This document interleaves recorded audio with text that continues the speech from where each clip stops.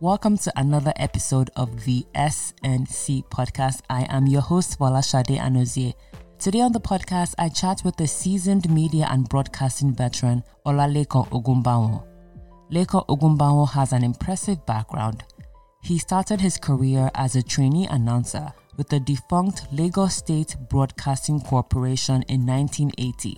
Between 1983 and 1985, he attended the Nigerian Institute of Journalism. He obtained a bachelor's degree in English and a master's degree in public administration from Lagos State University. His professional experience entails serving as the general manager of Radio Lagos and Eko FM for 5 years. Later, he was appointed as the permanent secretary for Lagos Television, Radio Lagos, and Eko FM. In 2014, he was appointed the permanent secretary at the Parastatals Monitoring Office of the Governor of Lagos State until 2015 when he retired. Welcome to the SNC podcast, Mr. Olalekan Ogunbanwo.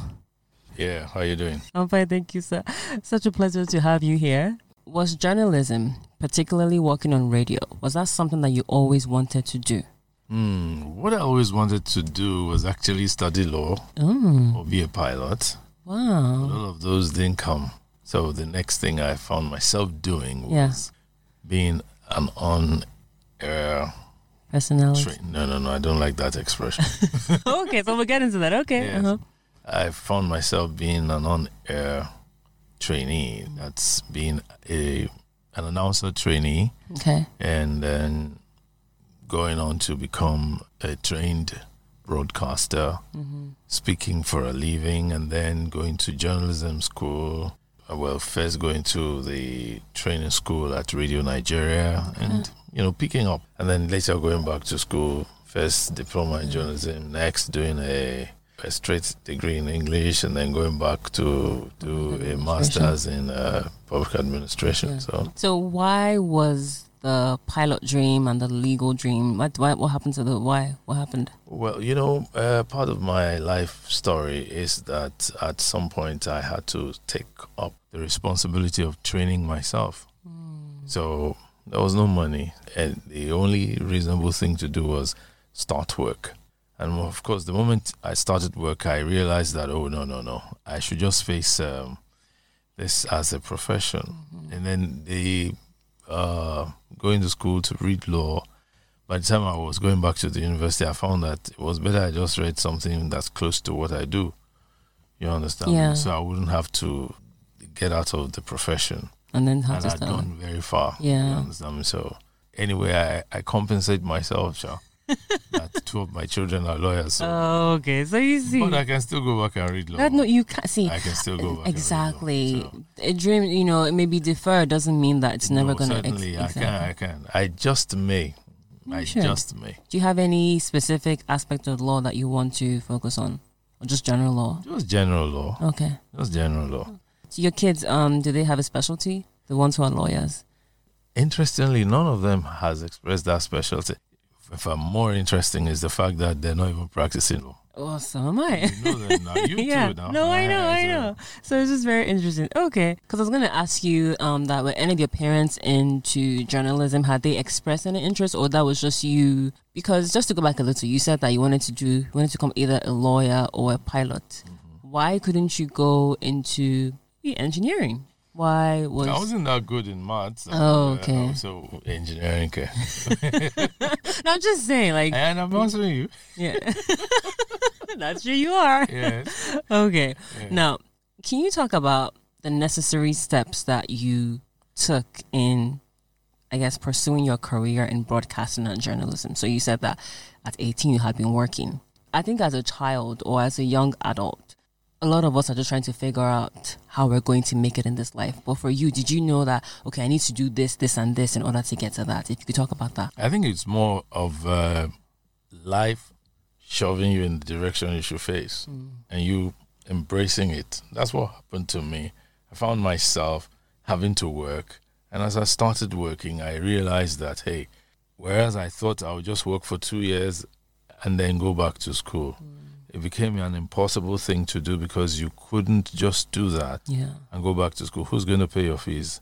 Even if you had little money to pay, at the initial stage, you would need more money as time went on. So I just stuck with it. And then I started training myself on the job. Okay, first the mandatory training at Radio Nigeria, which I think was in 1982, July, between July and September. Yes.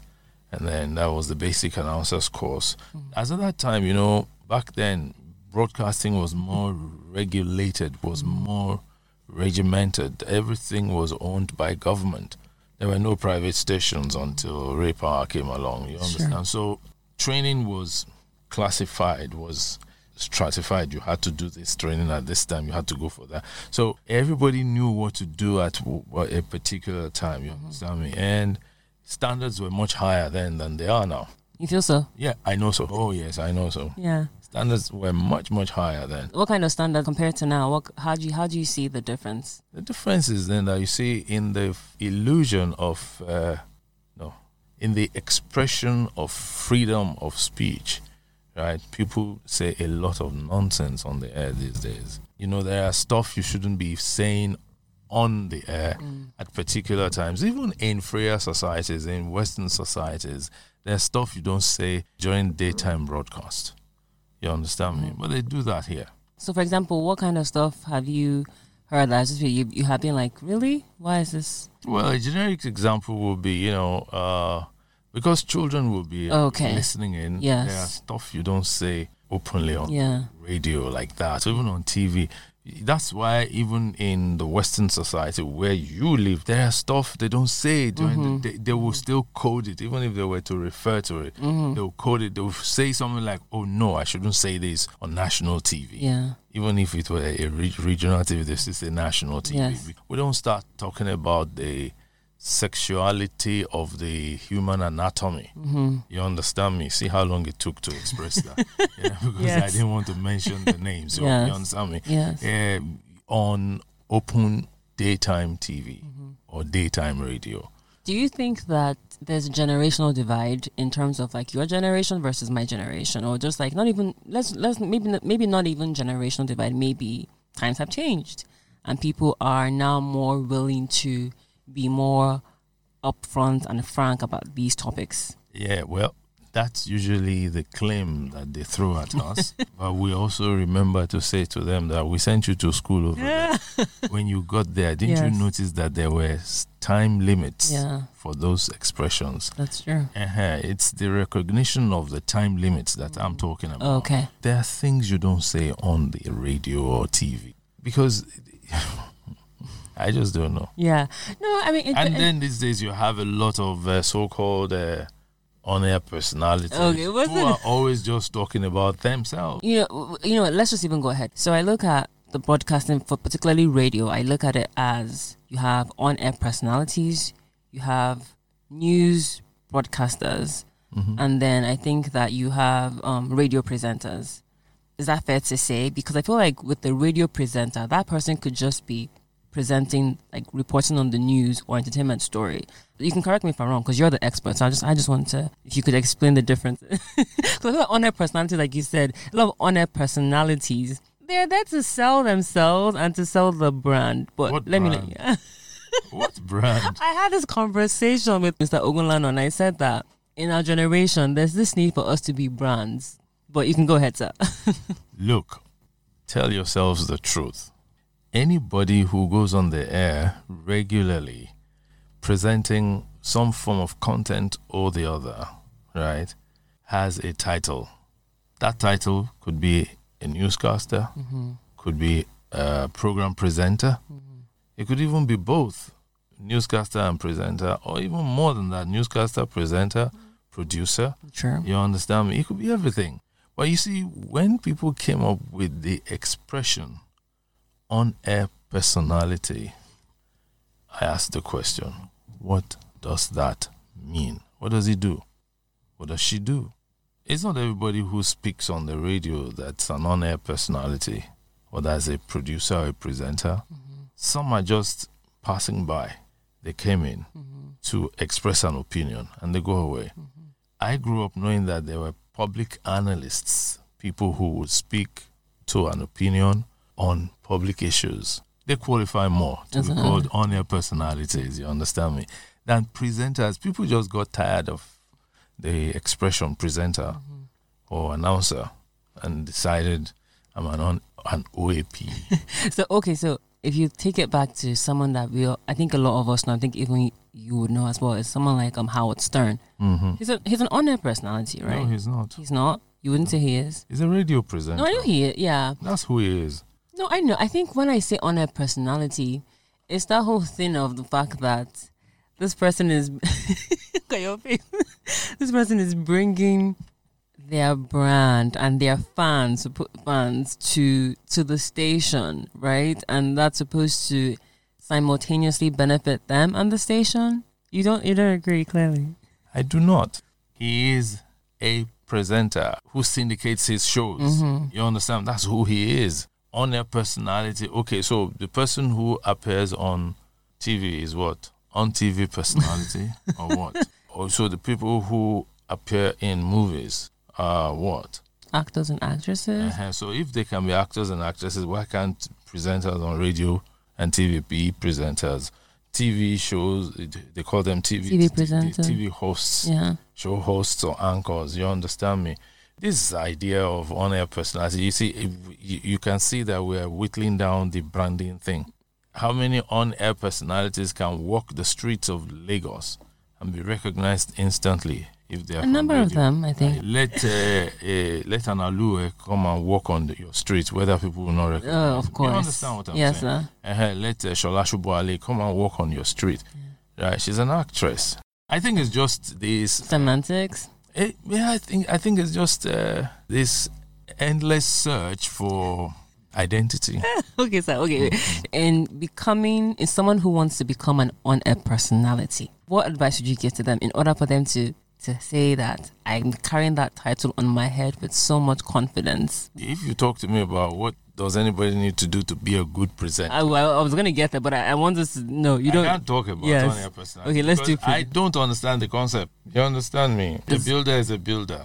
A mason is a mason. Yeah. Right. A contractor is a contractor. You understand? Yeah. Okay, so what does someone? Let's just say I want to become a radio presenter.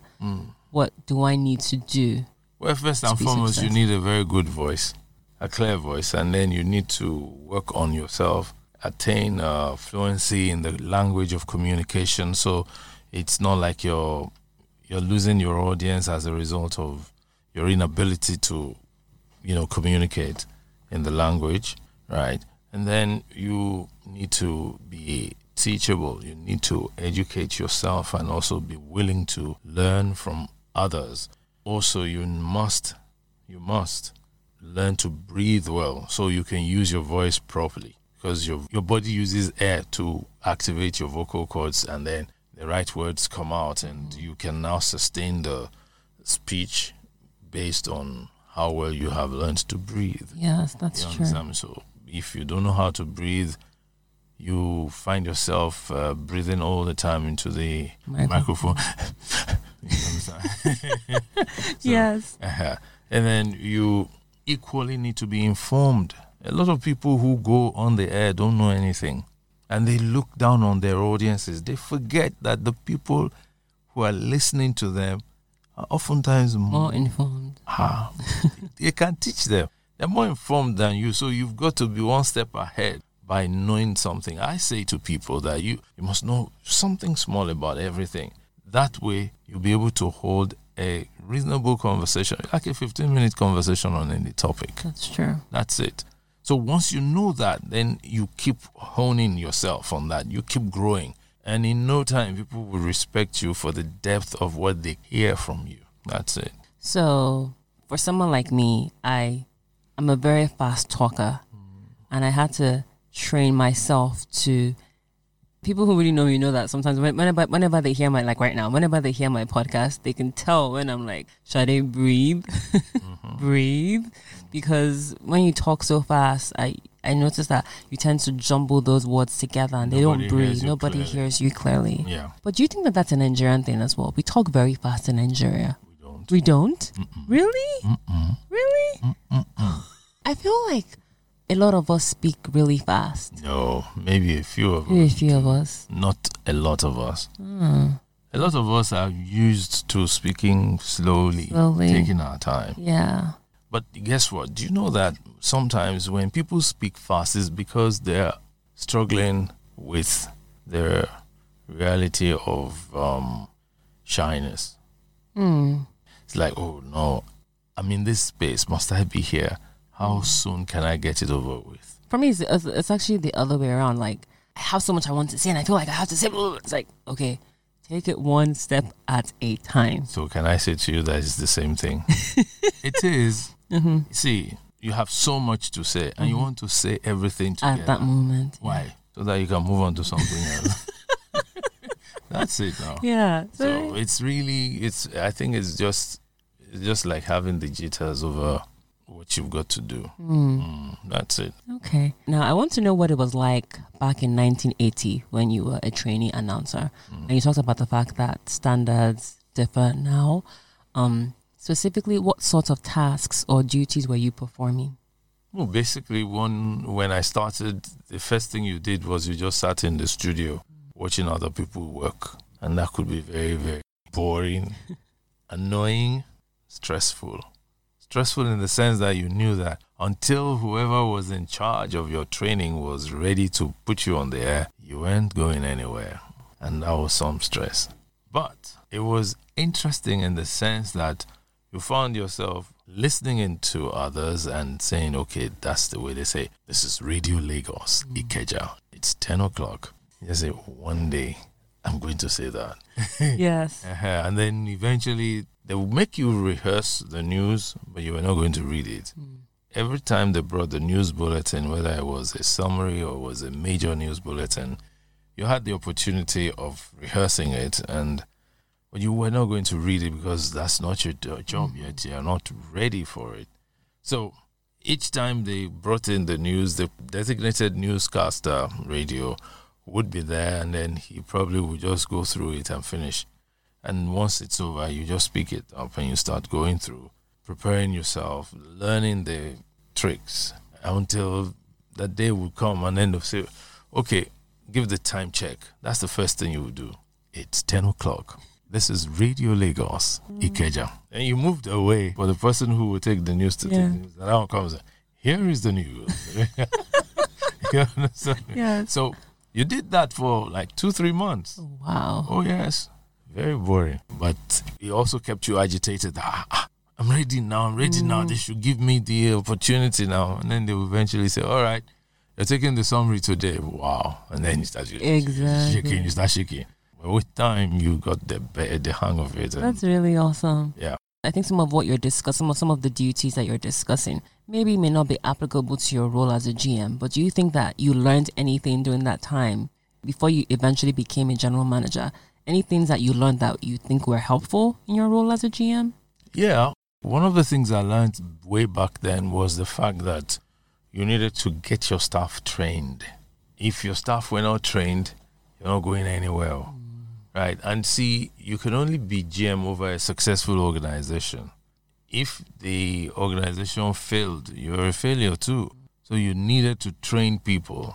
That I learned from a very, very young age. And I stuck with that, and it stuck with me too. I do not play with training. And then the next thing was that staff welfare was important, because I saw it. If people didn't look after you, those people also will not look after their business. That's true. Yeah.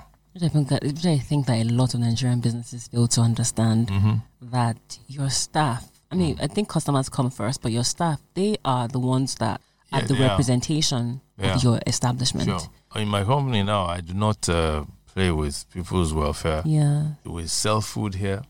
So the staff are entitled to a full meal in a day. That's good. At least they know that, I'm going to eat a very, very good meal today. That's it. Yeah. Going back to your time as a general manager of a radio and television station, what skills, which I think for me, being a manager is one of those skills, what other skills do you think are important in order to succeed? So besides training your staff ensuring about the welfare of your staff? As what are the skills you think are important to becoming a general manager? Well, you must also be purpose-driven to the extent that you have a clear idea of how to generate revenue. Without revenue, no business is sustainable. So you must acquire a capacity to generate income. So business development is definitely key. Yes, it is. It's very, very important. Very, very. And thereafter, it's like reinventing yourself. That's reinventing the brand, to use your expression, the brand of the station, of the entity. New ideas come out every day. So you've got to get a good grip on your audience and its preferences. Then you churn out stuff that will interest them. Yeah, because during your tenure at Eko FM, Radio Lagos, and LTV, some of the programs that you came up with under your tenure, one of them was it Automedics, right? Automedics came up, and then Lagos Traffic, right? Yeah. Well, how did Automedics and Traffic Radio, well, why was that something that you wanted to? No, you know that Traffic Radio, for instance, the then Governor Fashola, he traveled. He came back from a foreign trip and said, "Look, guys, I want us to set up a traffic radio, but I don't want advertising on it and all that." And I said, we must advertise. He said, "No, I don't want advertising."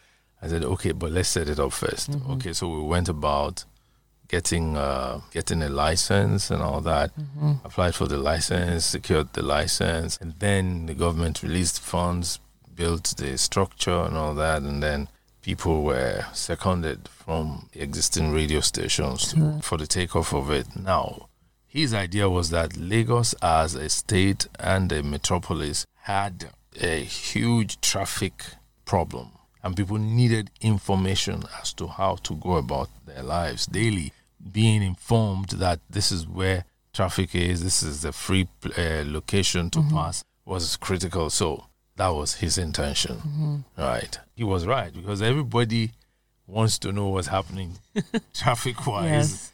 Traffic radio became an instant hit. Till today, it's still the go-to station when you want to know how to move, where to go. Exactly. You understand what they tell you. And of course, we had to start advertising at some point. Because I was about to say that. I was just we had to start advertising. There was it doesn't make business sense not to start advertising. Yes, politically it may be good, but then how long will that last? How long? No, it won't last long. Yeah, because providing information isn't going to sustain the building and pay people's salaries and people's welfare. Yeah. Right? And then why lose a good business opportunity? Yes. Why lose it? What about Automedics? No, Automedics is just like a natural follow-up, right? Kunle came back from the US and he started an auto mechanic workshop, and we got talking. He writes for The Punch and said, "Look, do this on radio too." Yeah. He started first with TVC, that's now Max FM, and then pulled him to Traffic Radio. Now he does on so many stations. Yeah, he does. So. Yeah. That's really cool. I'm just kind of tying it back to the whole business development aspect of being a general manager. Yeah. If you were still a GM in 2019 or permanent secretary and a radio presenter or a television presenter wanted to come work at your station, what exactly would you be looking for? Besides being able to breathe, pacing yourself? They must be fluent. They must also be intelligent. It's not just about having a good voice. How do you even get a good voice? How does someone... That's a natural thing. There's nothing anybody can do about it. It's like your voice. You can't copy somebody to sound like you. But the people that do impressions, though... Those are impressionists. Yeah.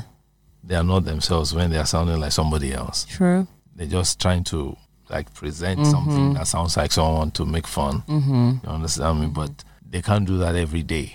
Or else they wouldn't have an identity. So your voice is a natural gift. It comes like that. So you can't work at it? No? You can work at improving it, but you can't work at creating it. It's like learning to sing.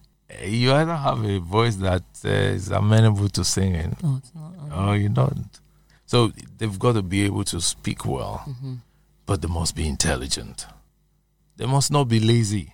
See what you're trying to do here now. You came with a huge bag, you set up and all that. Took about 30 minutes to set up. So a lazy person won't do that. Just say, okay, let's use my phone. Then I'll go and clean it up later. You understand me? So So they've got to be dedicated to the cause, to their duties. And today I still consult for stations. Yeah. These are things I say to them, no, that's not going to work. This is what will work. You understand? And if I recommend that someone is good, they don't question it. If I say it's not good too, they don't question it. They trust your experience. Exactly. Now, do you think that there's any validity, which you kind of have alluded to in the beginning of our conversation, that a lot of TV stations or radio stations are placing an emphasis on presenters who have an accent as opposed to homegrown talent? Do you think there's any validity to that criticism? Oh, there is now. It's like a rehash of what Fela sang about and called it colonial mentality. It's colonial mentality that makes somebody who has an audience that's Lagos-based recruit a foreign-sounding presenter to appeal to that audience. It's colonial mentality. The truth is that it's a lovely thing for people to speak good English. Few people who have lived overseas can speak with their accent. But many people who have only stayed for 2 years come back with an accent. Or to make it matters worse, those who do not even have any claims to have been lived overseas, they still sound like they are foreigners. Yeah. Now, the bulk of your audience will not hear what they are saying. And this is radio, it's broadcast. It's like someone says a word at the beginning of a 30-second material, and the audience is lost to the meaning of that word. Most likely the audience will be lost to the meaning of the rest of the 30-minute conversation. Why? Because they were busy trying to figure out what those people meant within the first second. That's it. So it's better. I feel sorry for those stations who recruit foreign accented individuals, but I guess since it's business, because their business. Is it really these stations' fault? Or fault is the right word, because we hear a lot of comments about Nigerians. We are so fake and we like things that are foreign. So from a business standpoint, what's wrong in someone tapping into that and saying, okay, well, Nigerians like, and we'll hire those types of people? It's their fault. The Nigerian that loves the so-called foreign stuff is because nobody has pointed him in the right direction. There are children that we're raising who, and I'm not talking of your generation, because your generation has already been raised. The children coming after you and the ones that will come after them, they are being raised on a diet of foreign sounds. Yeah. The movies they watch, most times they don't hear what is being said. Most people who go to the movies, have you been to the movies lately in Nigeria? Not recently. Okay. Once you go there, you see that at some point there are things you would hear because you had lived overseas that people there will not hear. And they will laugh, of course, right? And you say, that's not funny. Yeah. You understand? That's because they, in their heads, imagined that they heard something else. And so my fear is that we'll be raising children who are not even wise in their thinking because they are not real. They're not real. Yeah, because I always say that one of the things I've noticed, both being an American and a Nigerian, is the fact that Americans are very protective about their culture. They're very ethnocentric. It's so hard for a foreign, whatever foreign it is, to just permeate American culture. You will try and try. Sometimes you can succeed, but Nigeria, it's like we're so quick to just let everything come into our mindset or our practices. Now, you see, the interesting thing is that at the heart of the average Nigerian, he or she is a cultural person. But on the other side, on the reverse side, is the fact that there is a yearning for something foreign. right? Yeah. So oftentimes they will now want to step down the foreign thing, the local stuff for the foreign stuff. I am happy though that in the last 5 years, as there was a growth in the quest for foreign sounding presenters on the radio, sometimes on TV, there was a humongous growth in the preference for Nigerian music. Yeah, that's true. That's very true. And Nigerian music, they don't sound foreign. They speak Niger song. They speak Pidgin Pidgin, slang, yeah. put Pidgin, put English, put Pidgin, put Traditional language. Yes, put Yoruba, Hausa, Igbo, you understand me?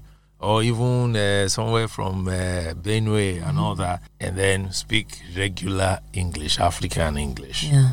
So those foreign sounding presenters now have to come down to reality when they come to those songs. You want to sing Olamide's Ele Damio. Are you going to say Ele Damio or what? so yes, you see, you learn the intonation. Yes, so the intonation, the local intonation is retained. The nuances are retained in the Nigerian songs. So that's very gratifying to me. Though I have another fear in those songs. Many of them are so lewd, right? It's unbelievable. But do you think that you're very not traditional, do you think you're very conservative? That's why you think it's lewd? I would rather consider myself as a decent person. Because there's some songs that in your generation, I listened to them. Like my mom was playing one song one time in the car, and she was really jamming to the song. And the lyrics, I was confused. Because I was like, this is really, really sexual. See, a song like Sexual Healing, right? Which was a song. I know it was a song. Right? Yes. A song like Sexual Healing, when it came out, it was banned. You understand me? But it's not lewd. There's no direct mention of any item of the human anatomy that is sexual, that is offensive there. But it was banned.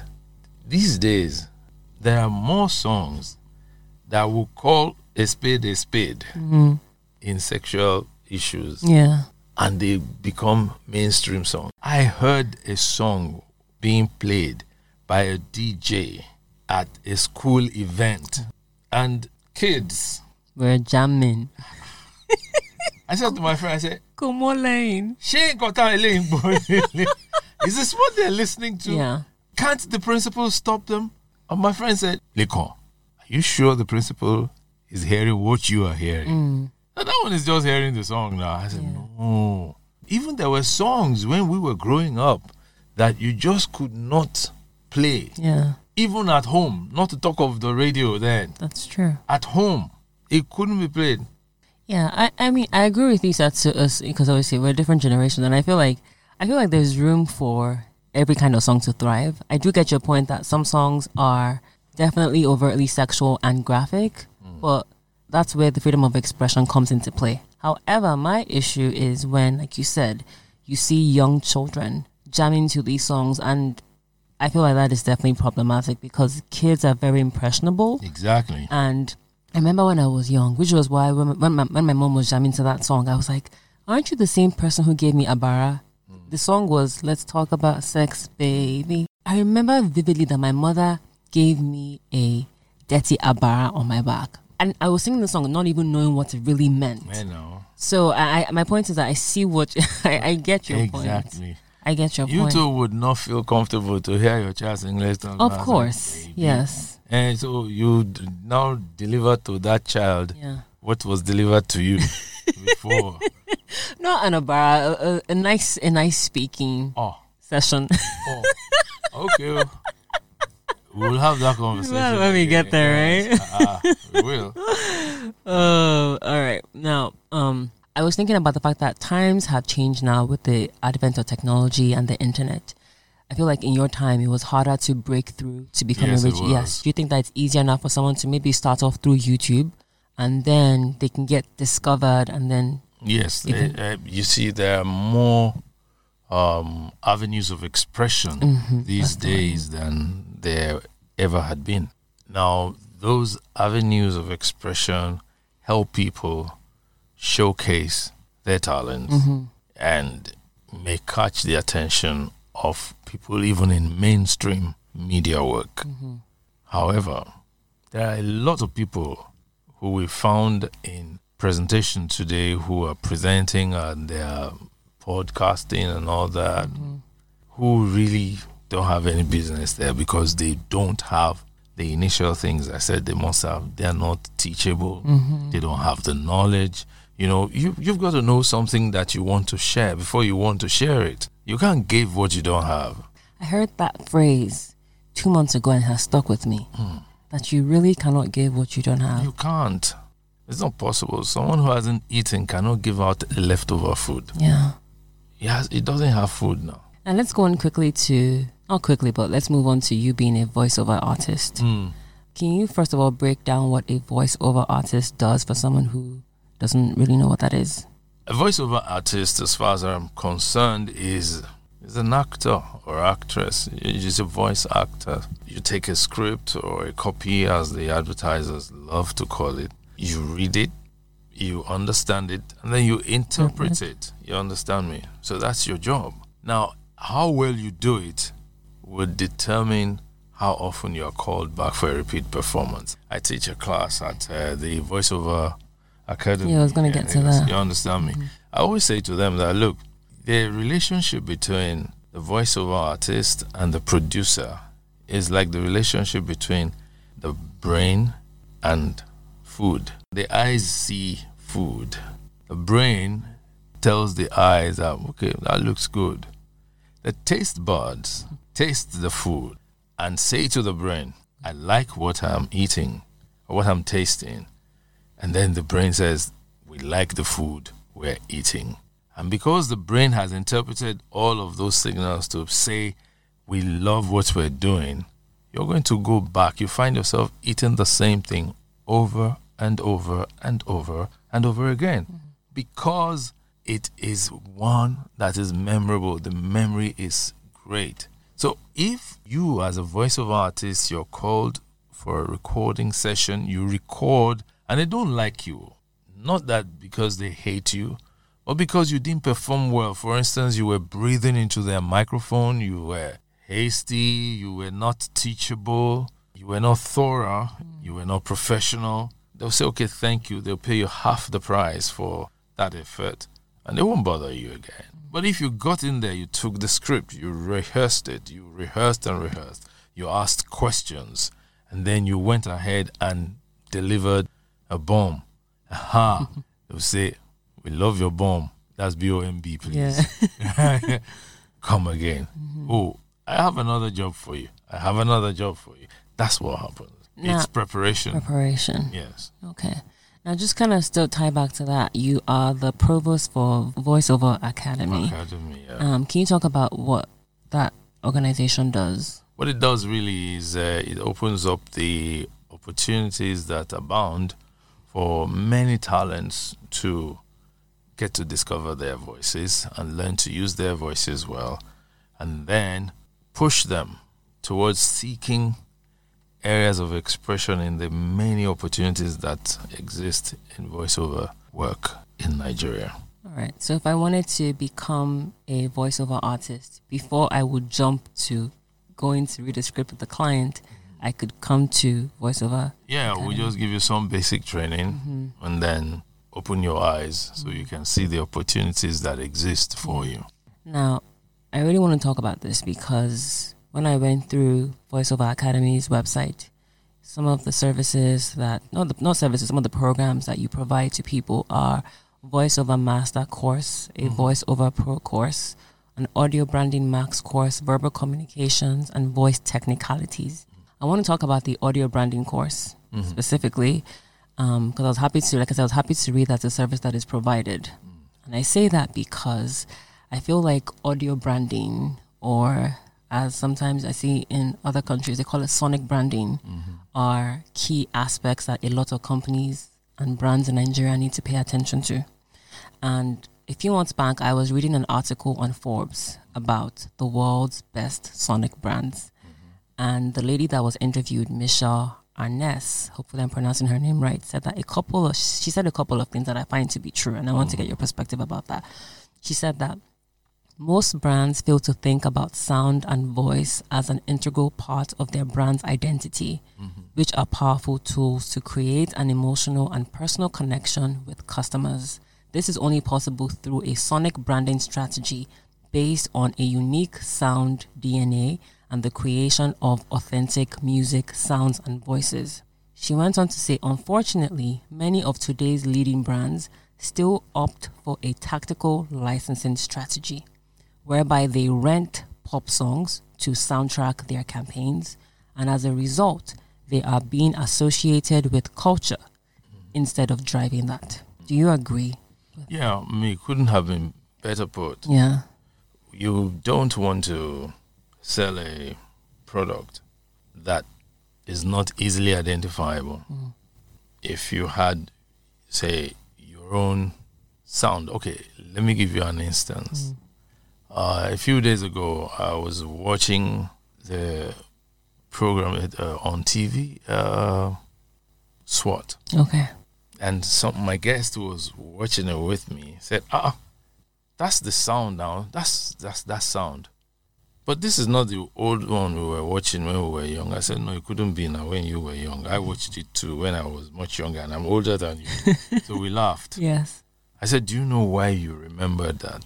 She said, yes. I said, why? She says, that sound. I said, that's it. So that just fits into what you were describing. You know, the call sign, the signature tune. Yeah. The SWAT, the old SWAT was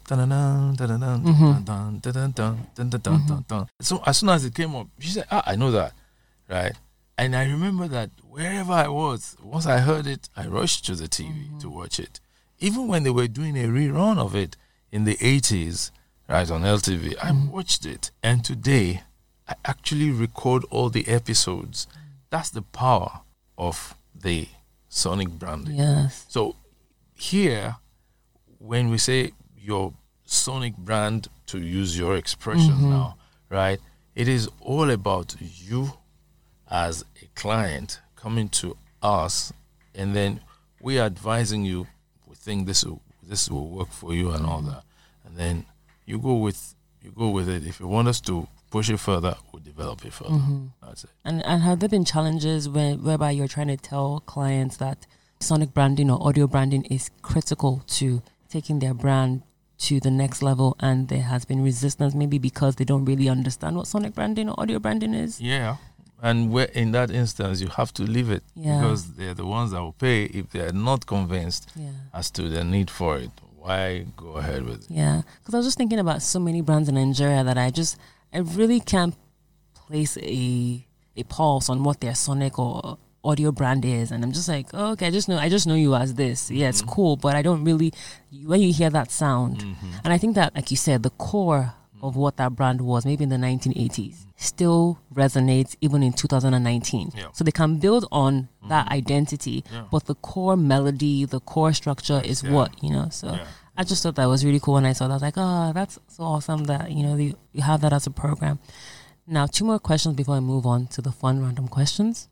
One of them is that I was thinking to myself that being a GM of a government-controlled radio and television station, I feel like come with so many challenges when you speak to your peers who probably run private-owned television or radio stations. Can you talk about how you went about, I guess, navigating those situations or issues? Not even issues like bad issues, but just like there are certain things that the government is expecting of you that they probably would not expect of a privately run TV or radio station.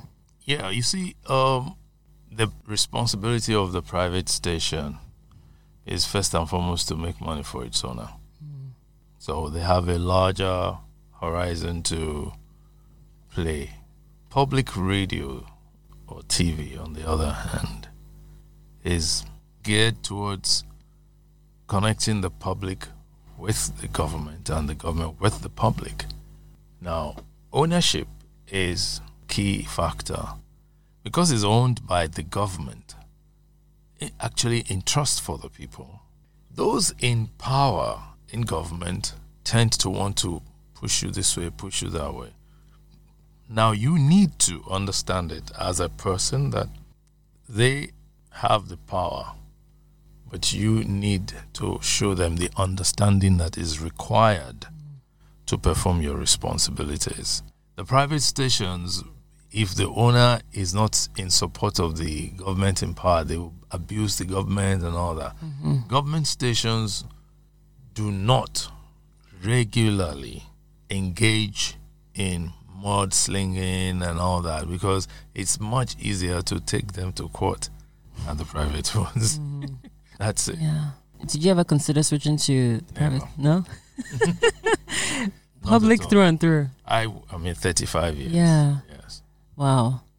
More power to you, sir.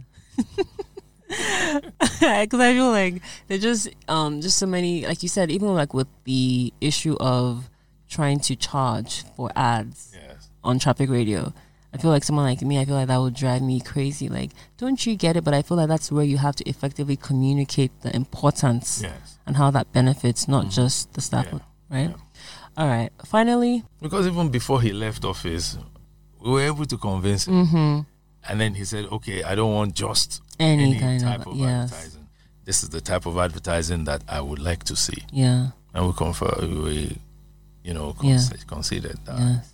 So, but he didn't want just any. He didn't want adverts, because his position was that it would deviate from the ideals. And I said, no, sir, it won't deviate if it's well managed.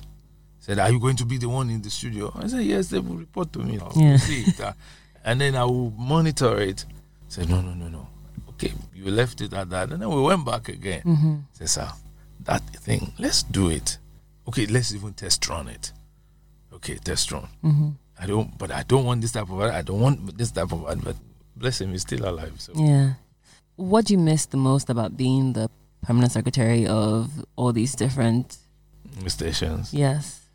Lagos TV, Radio Lagos, Eko FM. Traffic radio.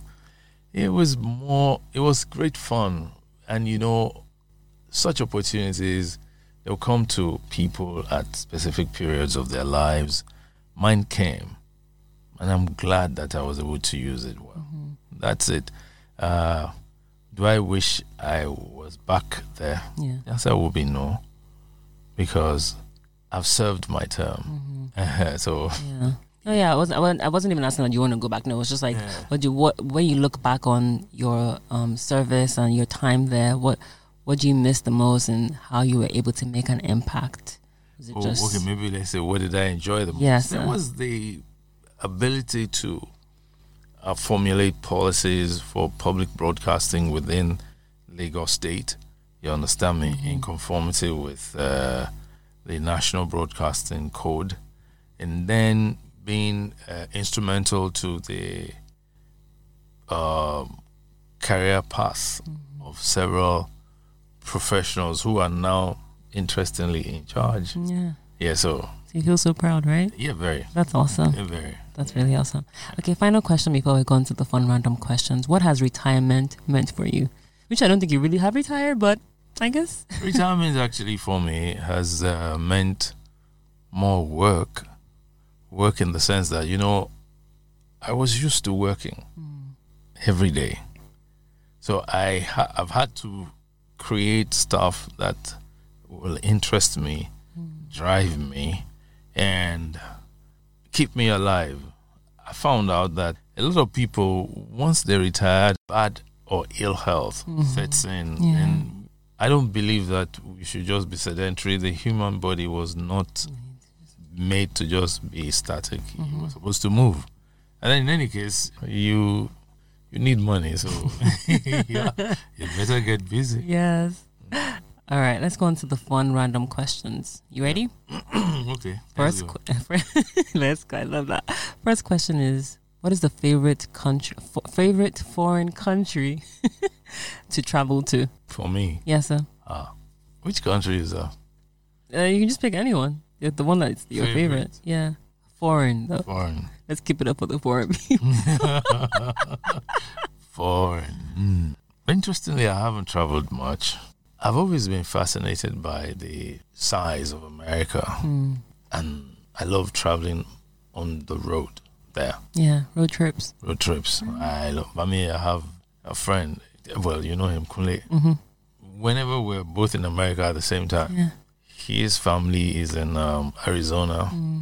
We have friends in Atlanta. He used to live in Atlanta. And my daughter is in Texas, Dallas. So take a vehicle from Arizona and head for Dallas. From Dallas, we drive to Atlanta. I think as you were just talking, that's one thing that, generally speaking, I like to fly, but I think that driving, especially in America, gives you the opportunity to just see how, and I really wish we had that in Nigeria. I pray that we can fix the roads. I remember about how many years ago now? I think about 10 years ago. 10 years ago, I drove from Lagos to Ilorin for my staff's wedding. 2 of them were getting married to each other. And I was chairman at the reception. So I drove from Lagos. I drove myself from Lagos to Ilorin and back. It was lovely. It was lovely. Earlier than that, about 22 years ago, 25 years ago, I think 25, my cousin was getting married in Kaduna, and I drove from Ilishan in Ogun State. I drove all the way to Kaduna and back. Wow. It was beautiful. Yeah. Try that now. Kidnap you. Don't forget kidnapping. Yeah. You may not even get to the destination because the roads are bad. Yeah. Second question, pick one. Beans and plantain, fried rice and plantain, or amala and ewedu? Well, it will have to be beans and plantain. Okay. Beans and plantain is always awesome. Yeah. Okay. Third question. You are only picking one sports utility vehicle. A Range Rover, a Bentley, or a Jaguar? It has to be a Range Rover. Fourth question is 2 misconceptions that people have about you are. People have said I'm a ladies' man, and I've always said no. Well, I have a lot of friends who are female, but it doesn't make me any ladies' man. So that's one. Yeah, that misconception as well. I've actually heard somebody say to me that I'm a proud person. And I said, me? No, it's not me. I'm a very private person. But that doesn't make me proud. So pride and ladies' man. Final question. Who's your favorite musician and your favorite song of all time? Oh, that one is very hard though. Okay, let's just say favorite song presently. My favorite song, really, is a song by one guy like that. The real artist is, I think they call him Lord of Ajasa. Okay. Yeah, it was him, and he featured this guy. Nice. Yeah, exactly. I love that song. Man. I run to that song once in a while. For a long time. In fact, I don't have it on my phone. If I can get it, I'll put it back up as my ringtone. I'll try and get it for you on Amazon. I love the song. In fact, I know the song. Go to buy anybody. So I'm on you. What you want to do? If you want to let you come on, another surprise. You really know this one. Mundial from coast to coast. Didn't they happen for him? I don't know. Okay, so that'll be your favorite song. Yeah. What about your favorite musician? That's a very tough one. Nigerian? It could be foreign, but let's, since you are very about our culture, let's make about it. Everything, Okay, let's do one Nigerian and one foreign. Let's do the foreign first. Okay, sir. The foreign musician will be Bob Marley. Oh, okay. Yeah.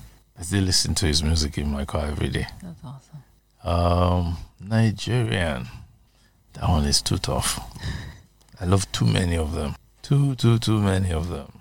If I said that, Uncle, you're dying there. That's Fela. Fela. Kind of a figure. I don't know why. Yeah, that's kind of figure with That's Fela. Yeah. Especially before all his political songs. Before the 1980s. Before 1990. If you go listen to them, they're priceless. post 1990, it became too political. You understand? But still strong. Yeah. Still strong. Yesterday, I still went on Spotify to play Yellow Fever. And I have on several devices in my car, I have collections of Fela songs. And we're done. And I have to just say thank you so much. Thank you too. This was really great conversation. Today's episode is produced by Olalekan Ogunbanwo. To ensure that you do not miss out on subsequent episodes, you can subscribe to the show on iTunes, SoundCloud, or Stitcher Radio. That's THESNCPODCAST. We are also active on Twitter, Instagram, and Facebook at the same name. Alternatively, I am on Twitter at Shade Nonconform. Bye.